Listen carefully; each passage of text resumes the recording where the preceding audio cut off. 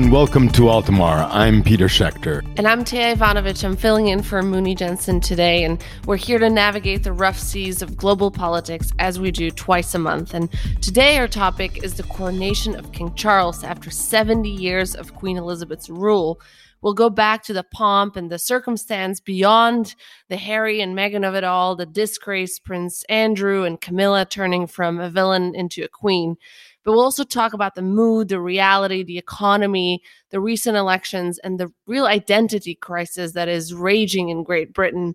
Today we'll be joined by well-known British journalist John Sopel, and we'll take a look at some of the geopolitical messages from the ceremony, the mood in the UK, so evident by this juxtaposition of local elections versus the coronation the same weekend, and of course, the post-Brexit's place in the world. Taya, I watched the coronation, or at least bits and pieces of it, because I confess I did not watch it all.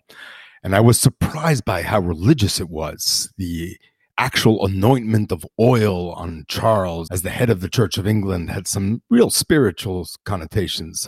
But I'll let you talk about how that stuff goes down with newer generations. But by far the most interesting was the international guests and the messages that foreign countries sent through those delegates. I mean, here's an example. China's envoy to the ceremony was Vice President Han Zheng, who is personally responsible for China's repression and hardened policy with Hong Kong, a former British colony. What was that all about? I mean, was it like a flexing of the muscles? Another one that sort of caught my attention in attendance from Northern Ireland was a member of Sinn Féin. He ruffled many feathers. And Jill Biden, by tradition, the right choice because no president ever attends a British coronation. And her friendship with the First Lady of Ukraine sent a clear message as well about where the U.S. stands on major geostrategic issues, even though those were considered appropriate choices by the Crown and the crowd. Listen, I think all of us watching, and many people I've talked to, approach this coronation with some skepticism. And, Charles is not exciting. And, one could argue that nowadays monarchies are best enjoyed on Netflix, even though I personally haven't seen The Crown or Bridgerton, but I know many people did. But this event did shine, a light on the UK, its place in the world. And it was sort of a score taking for Brexit, immigration, relations with Ireland and the rest of the world. And contradictions between old England and the gritty local and regional elections where the Conservatives lost were on jarring display. And several years into Brexit, the country has not found its footing politically, economically, and in its very soul. And despite the complexity of issues such as immigration, Brits voted for the economy, worrying about skyrocketing inflation. And the relationship with Europe is rebuilding, but only one brick at a time. And attempts to repair this friendship with France and Ireland in particular are slow but steady, and the U.S. alliance is still very much underway. Taya, I like your phrase, what you said at the very beginning, which was the Brits are suffering an identity crisis. Scotland wants another independence vote. Northern Ireland's Protestants, fearing this formal connection with Catholic Ireland, no longer trust the British state to protect the union with London. Brits are no longer Europeans, and the dream of post-exit nirvana emanating from going it alone, well, that's been totally punctured. The British identity, is it a world capital or just a simple separate island nation, is made more difficult by an immigrant prime minister who's definitely anti-immigration. And the coronation, yet another fantasy royal escape after the Jubilee and then the funeral and now the coronation. They're just parentheses between these bouts of self-doubt and identity crises. And then, let's in the deep cost of living crisis, and as household budgets have been stretched by a year of huge inflation that's really around the double digits, and food inflation actually around 20%, the crisis feels very existential. And recently, wholesale gas prices have fallen. The economy has fared better than was expected. And instead of a recession, which was widely expected during the winter, Britain has recorded 2 consecutive quarters of growth, albeit at 0.1% in Q1. And what's interesting is also that the Eurozone posted the same growth, if we can call it growth, at 0.1% this quarter as well. So slow growth exacerbates this experience of households across the country. And what's really concerning for many economists is, rising inequality that is, really, really jarring right now. And it's an economic danger that, almost always hits the youth the hardest. So I'll go into that a little bit in my TS Take, talking about the youth and those effects as well. Hi, I'm Taya Ivanovich, and this is TS Take, where we take a look at youth and social justice issues. And today we'll take a look at British youth. Yes, surely, at their views of the royals, who, unsurprisingly, they don't love. But I also want to look a little deeper. So first things first, yes, the Brits' views on the monarchy have deteriorated tremendously since they enjoyed their height of popularity in the 1980s. And their image went through some rough waters in the 1990s when popular Princess Diana died in a car crash, and allegations arose of Prince Andrew's sexual abuse of minors alongside Jeffrey Epstein. But then they sort of recovered in the 2000s, but now they're really truly at an all-time low again. And, you see what's coming. Most of these disapprovals come from the youth. Just 14% of under 35-year-olds take that view, compared to 44% of those 55 and over who like the monarchy. But, I'm not losing any sleep over it, but maybe the king and the queen should, because polls show that Prince William and Kate are much more popular than Charles and Camilla, and people are already excited about that coronation, which, who knows when that's going to be. So to be continued. So I want to shift to the economy, which really is seriously hurting young people in particular. And the UK has endured a persistent cost of living problem, which we talked about earlier, for the past 2 years, and it's led to a lot of issues. Sure, the macroeconomic issues that affect all households and businesses, but what we then often see is really how hard the youth gets affected by these economic downturns. Data shows rising youth unemployment, lack of opportunity, but reports also show things like increases in young adults committing petty thefts like shoplifting. According to a report, 1 in 10 young adults have admitted to stealing items from supermarket stores' self-checkout lanes to make ends meet.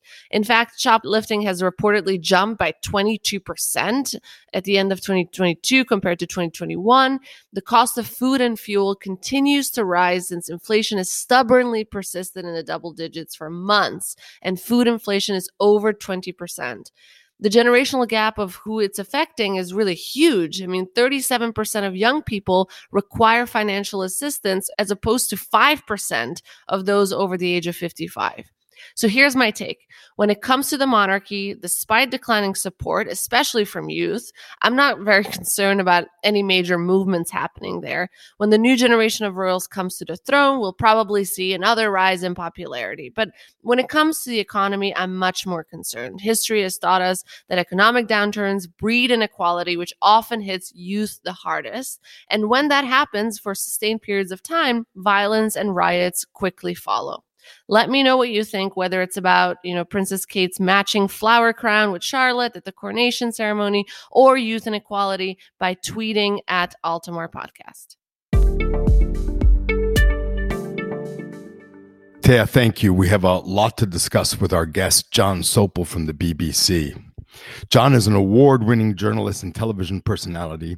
He held the prestigious post of the BBC's North America editor, during which he conducted an exclusive interview with President Obama, traveled on Air Force One, famously clashed with President Trump at a White House news conference.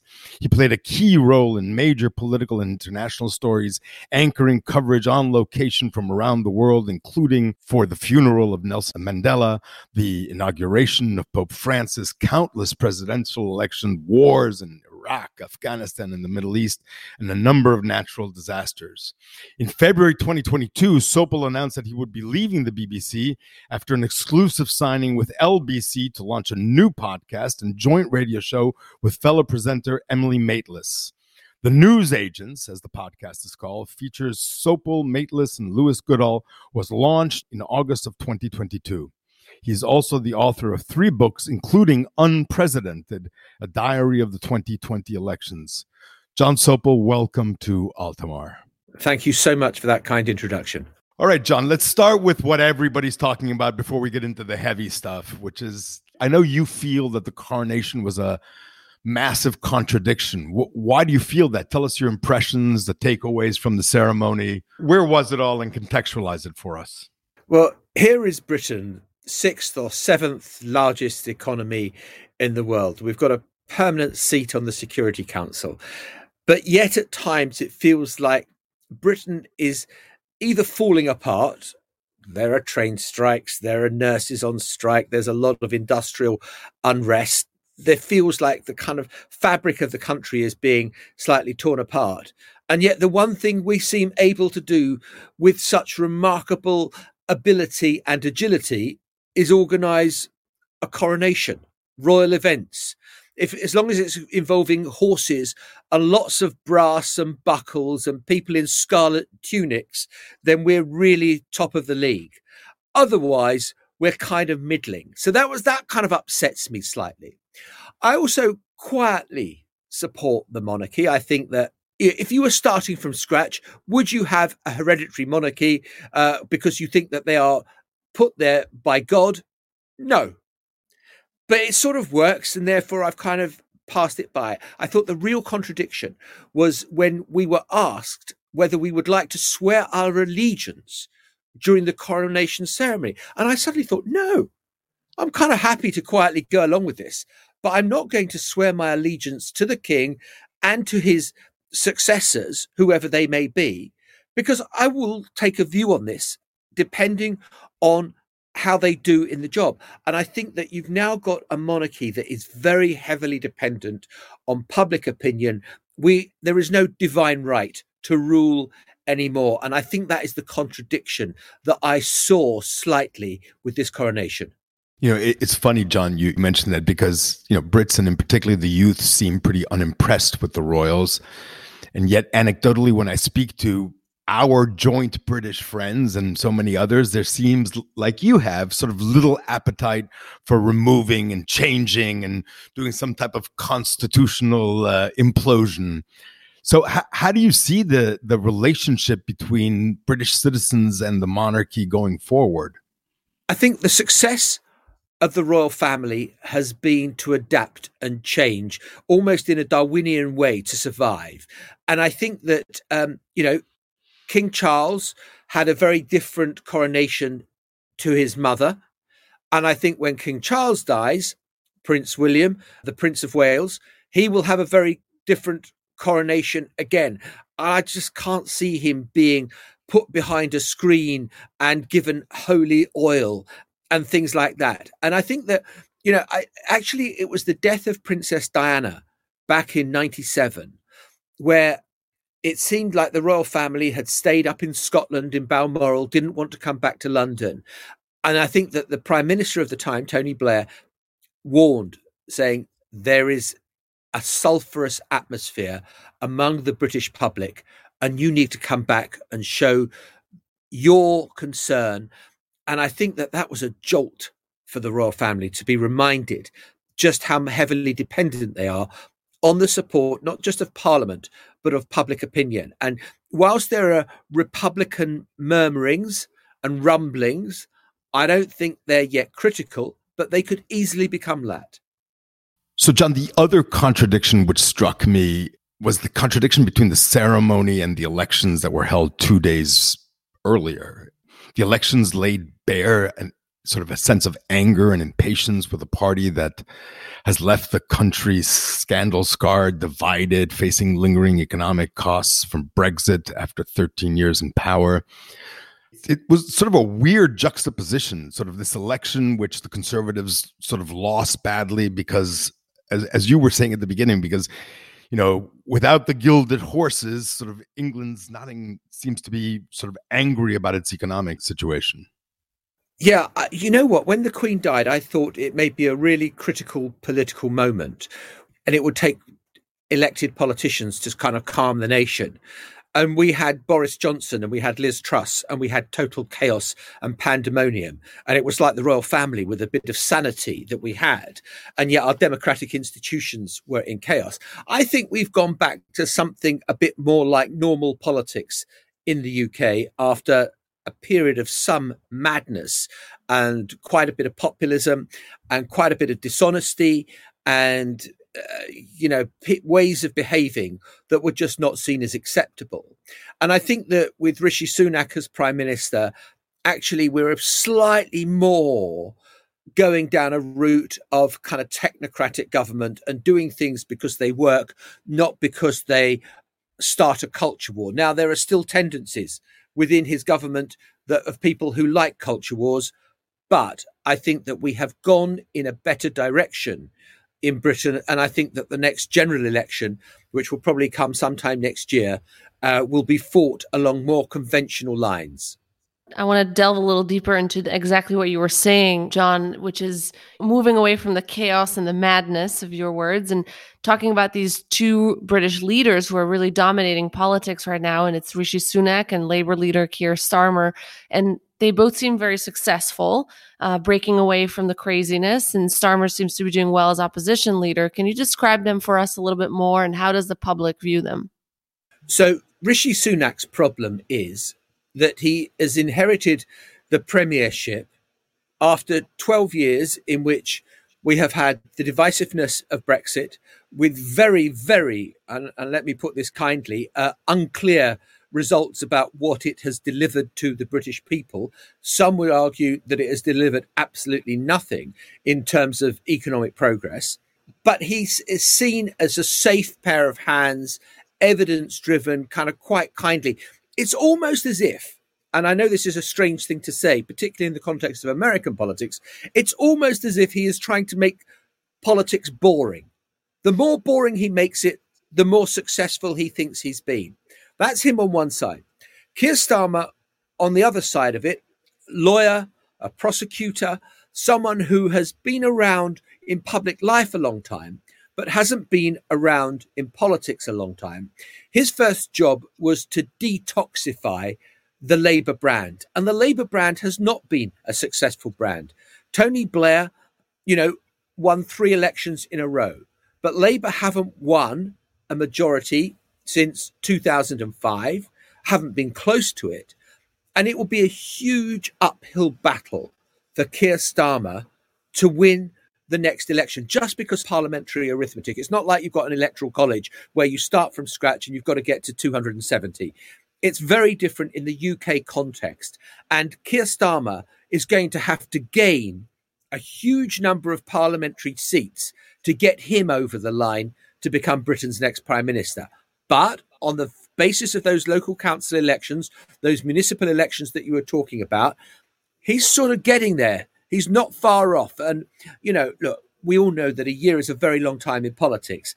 He has got the time to potentially build this up. And I think that it's just as the 2020 election in the US saw a kind of big anti-Trump vote rather than a pro-Biden vote, I think there could be a very big anti-conservative vote, if not pro-Labour, but pro-Labour are the beneficiaries of it. And putting it into sort of broader context, I mean, Britain seems to be suffering multiple identity crises: Brexit, Scotland, Northern Ireland, immigration, elections, a weak economy. How does Britain journey through these multiple questions? In a democracy, elections are supposed to resolve sort of lingering questions of identity. But like in the US, it seems very hard to fathom that another election will resolve Britain's identity questions. What do you think? Well, I think, look, any election poses huge challenges, and there's very rarely a moment where politicians go before an election and there aren't huge issues facing them. I think that Brexit is the great unresolved question in British politics, because the British people voted for Brexit 52-48 back in 2016. 2016 seemed to be a year when lots of crazy things were happening in the world. Let's just put it like that. And Brexit has not yet delivered. But the Labour Party, Keir Starmer, who opposed Brexit, doesn't want to talk about it. He doesn't want to open that hornet's nest and find that he gets stung by it. So you've got nobody talking about an issue which I think is absolutely fundamental to Britain's future. And I think there's a growing feeling that Brexit has not delivered, because Britain is still pretty much where it was. We were the only G7 country whose economy has not grown back to the size it was pre-pandemic. And what is the unique feature of Britain compared to the other members of the G7? It's Brexit. We were part of a single market with our neighbours in Europe. Just like if you're in Arkansas, you can trade with Kansas and there are no barriers or tariffs and you can just move your goods freely across. Well, Britain could do that, but now we can't. And that has led to all sorts of complexities. And you are right to point out the complexity of what happens in Ireland. Northern Ireland is part of the United Kingdom. The Republic of Ireland is a separate country. Are we heading towards a situation where Northern Ireland says, you know what, we no longer want to be part of the UK, we want to be part of a united Ireland? Now, that will be seismic, and there will be a lot of controversy and a lot of political turmoil if that happens, because, of course, we saw 25 years ago, before the Good Friday Agreement, people try to settle their differences, not always in Parliament. They did it through bombs, and we don't want to go back to that. It's perfectly possible that Scotland as well will decide it wants to be an independent nation within the European Union, not part of the Great Britain. So Great Britain, emphasis on the great, could soon lose Northern Ireland. It could lose Scotland, and Great Britain will just be England and Wales. And I don't think you get a permanent seat on the Security Council if Britain is shorn of so much of what gives it power. John, you brought up an issue which was Scotland and Northern Ireland. What is the real danger that British unity can become undone? I mean, I know that a lot of people are worrying about that, but how real is that worry? I think the real worry in Scotland, if you are someone who supports the union, is that if you look at the demographics of this, leave aside where the political debate is at any given moment, because the Scottish National Party, which is the main champion of independence, is having a really terrible time at the moment. There's been all sorts of scandal. The leader has quit. There's the treasurer is under investigation. It's all horrible. But if you look at the generational attitudes towards Scottish independence, there is a huge majority among 18 to 34-year-olds who support it. And the people who believe in the union are older and, as demographics works, are dying. And so I think you are heading towards a stage where it's almost inevitable that if there were to be a vote soon or in the next 10 years for Scottish independence, there is a very high likelihood that people will vote for it. And I think that therefore it's, the arguments for the union of politicians in Westminster, whether they're Labour or Conservative, need to be made forcefully. So, John, we need to ask you about the economy, of course. And, Britain in the last 2 years has had this crisis, this cost of living crisis. And there's been many conversations about whether the UK is the sick man of Europe. But despite this double-digit inflation, fears of a deep recession have slowed. There has been now 2 quarters of some growth reported. What's your take on this, and how do we put that into context? Like a lot of countries, and, the Fed has been raising interest rates. Interest rates went up again here in the UK to 4.5%, which I think is just behind the base rate for the Fed in the US. Look, we still have an inflationary problem. Now, the governor of the Bank of England is saying that he hopes that inflation will fall to about 5% by the end of the year. Fuel prices are coming down, which has been one of the big drivers. And this is, of course, linked to Ukraine, where, America is more protected from some of that because of your own natural reserves of oil and the like. But Britain has been heavily dependent on imports of foreign gas. And so I think that Britain's economy is exposed. It's also exposed because of food prices and labour costs. And the labour problem that we have in the UK is that there are shortages of labour to fill the jobs. It goes back to an earlier question you were raising about immigration. And there are going to be figures showing that net migration in the UK for the past year is something like plus 1 million. Now, the whole point of Brexit was you were going to curb the numbers of people coming in from abroad. You were going to stop the free movement of goods. And so you've got this problem, if you're a Conservative Prime Minister, of how do you get the economy growing? Well, if you want to get the economy growing, you need to produce more and you need to have more labour in the labour force. And yet that means more immigration. And I think that is a conundrum that has a peculiarly British edge to it. And I think that that could inhibit economic growth coming up. And of course, you've still got inflation, and you've still got people's mortgages coming up for renewal where they're going to have to suddenly pay an awful lot more. So we are talking about very clearly a drop in living standards. And the great idea of your democracy, of British democracy, is transgenerational mobility. And if that sounds, a bit complicated, we want our kids to be richer than we were. And that isn't happening now. John, I want to end our great chat with questions about Britain's international relations, and in particular, sort of the relations with the United States and relations with Europe. Where will the next few years take us, both on the special relationship with the US as well as the ex-special relationship with Europe? I think that whether you're Keir Starmer or you're Rishi Sunak, you are hoping that relations with Europe will improve. And Rishi Sunak has taken a big step towards that with what was called the Windsor Framework, which was this kind of whole trying to sort out this incredible migraine-inducing problem of what to do about trade with Northern Ireland and the rest of Ireland, where Northern Ireland is part of the UK and the rest of Ireland is part of the EU, and how you can have trade between those things. And so I think that is being sorted out.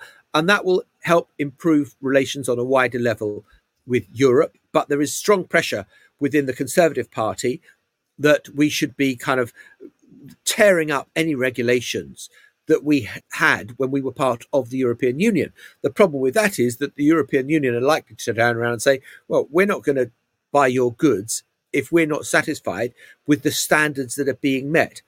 I think with regards to the United States, the British obsess much more about the special relationship than Americans do. There is a huge amount of trade. It is our biggest single nation trading partner, the US and UK. And so I think that there will be a desire to maintain that and to maintain links as much as possible. The British would love to get a trade deal with the United States. But I have to say that the mood of economic nationalism, whether from Donald Trump or Joe Biden, is such that I just don't see that happening anytime soon. And so you've got the Trade Department in the UK looking to do individual trade deals with individual states so that there can be an increase in trade with America. I think Britain is finding it a bumpy ride establishing itself outside of the EU. And I think that that is something that was underplayed during the referendum and is now actually biting Britain pretty hard as we're trying to find our way in this post-EU world where we're supposed to be this great sovereign individual nation freed from something. John, thank you for this great conversation. John Sopel from London, thank you for joining us on Altamar. And thank you so much for inviting me. Thea, I was struck by John's view of this generational change. What happens when all of these, I don't know how to say it nicely, older Brits are no longer with us and a new generation of British citizens, but some of whom don't want to be British citizens anymore. They want to be Scottish and they want to be Irish. And, this great identity crisis is really a generational shift of beliefs and values and mores and sense of nationality that I think is going to imbue the next 20 years of the United Kingdom with enormous challenges to how do you bring this all back together? Yeah, Peter, I completely agree. I mean, I think my takeaway was that right now we're Britain is muddling through, right? The economy is, it's not been great, but we're still at, 0.1% growth. And, the prime minister, it's been controversial, but yet we've returned, to some sort of level of normalcy.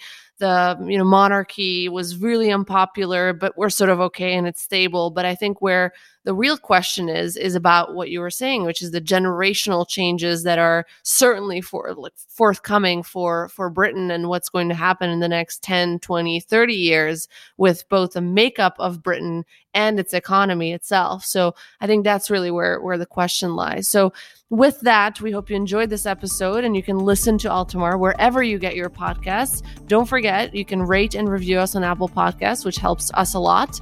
You can sign up for a bi-weekly free newsletter for an analysis of global trends beyond the podcast itself. And we will see you next time.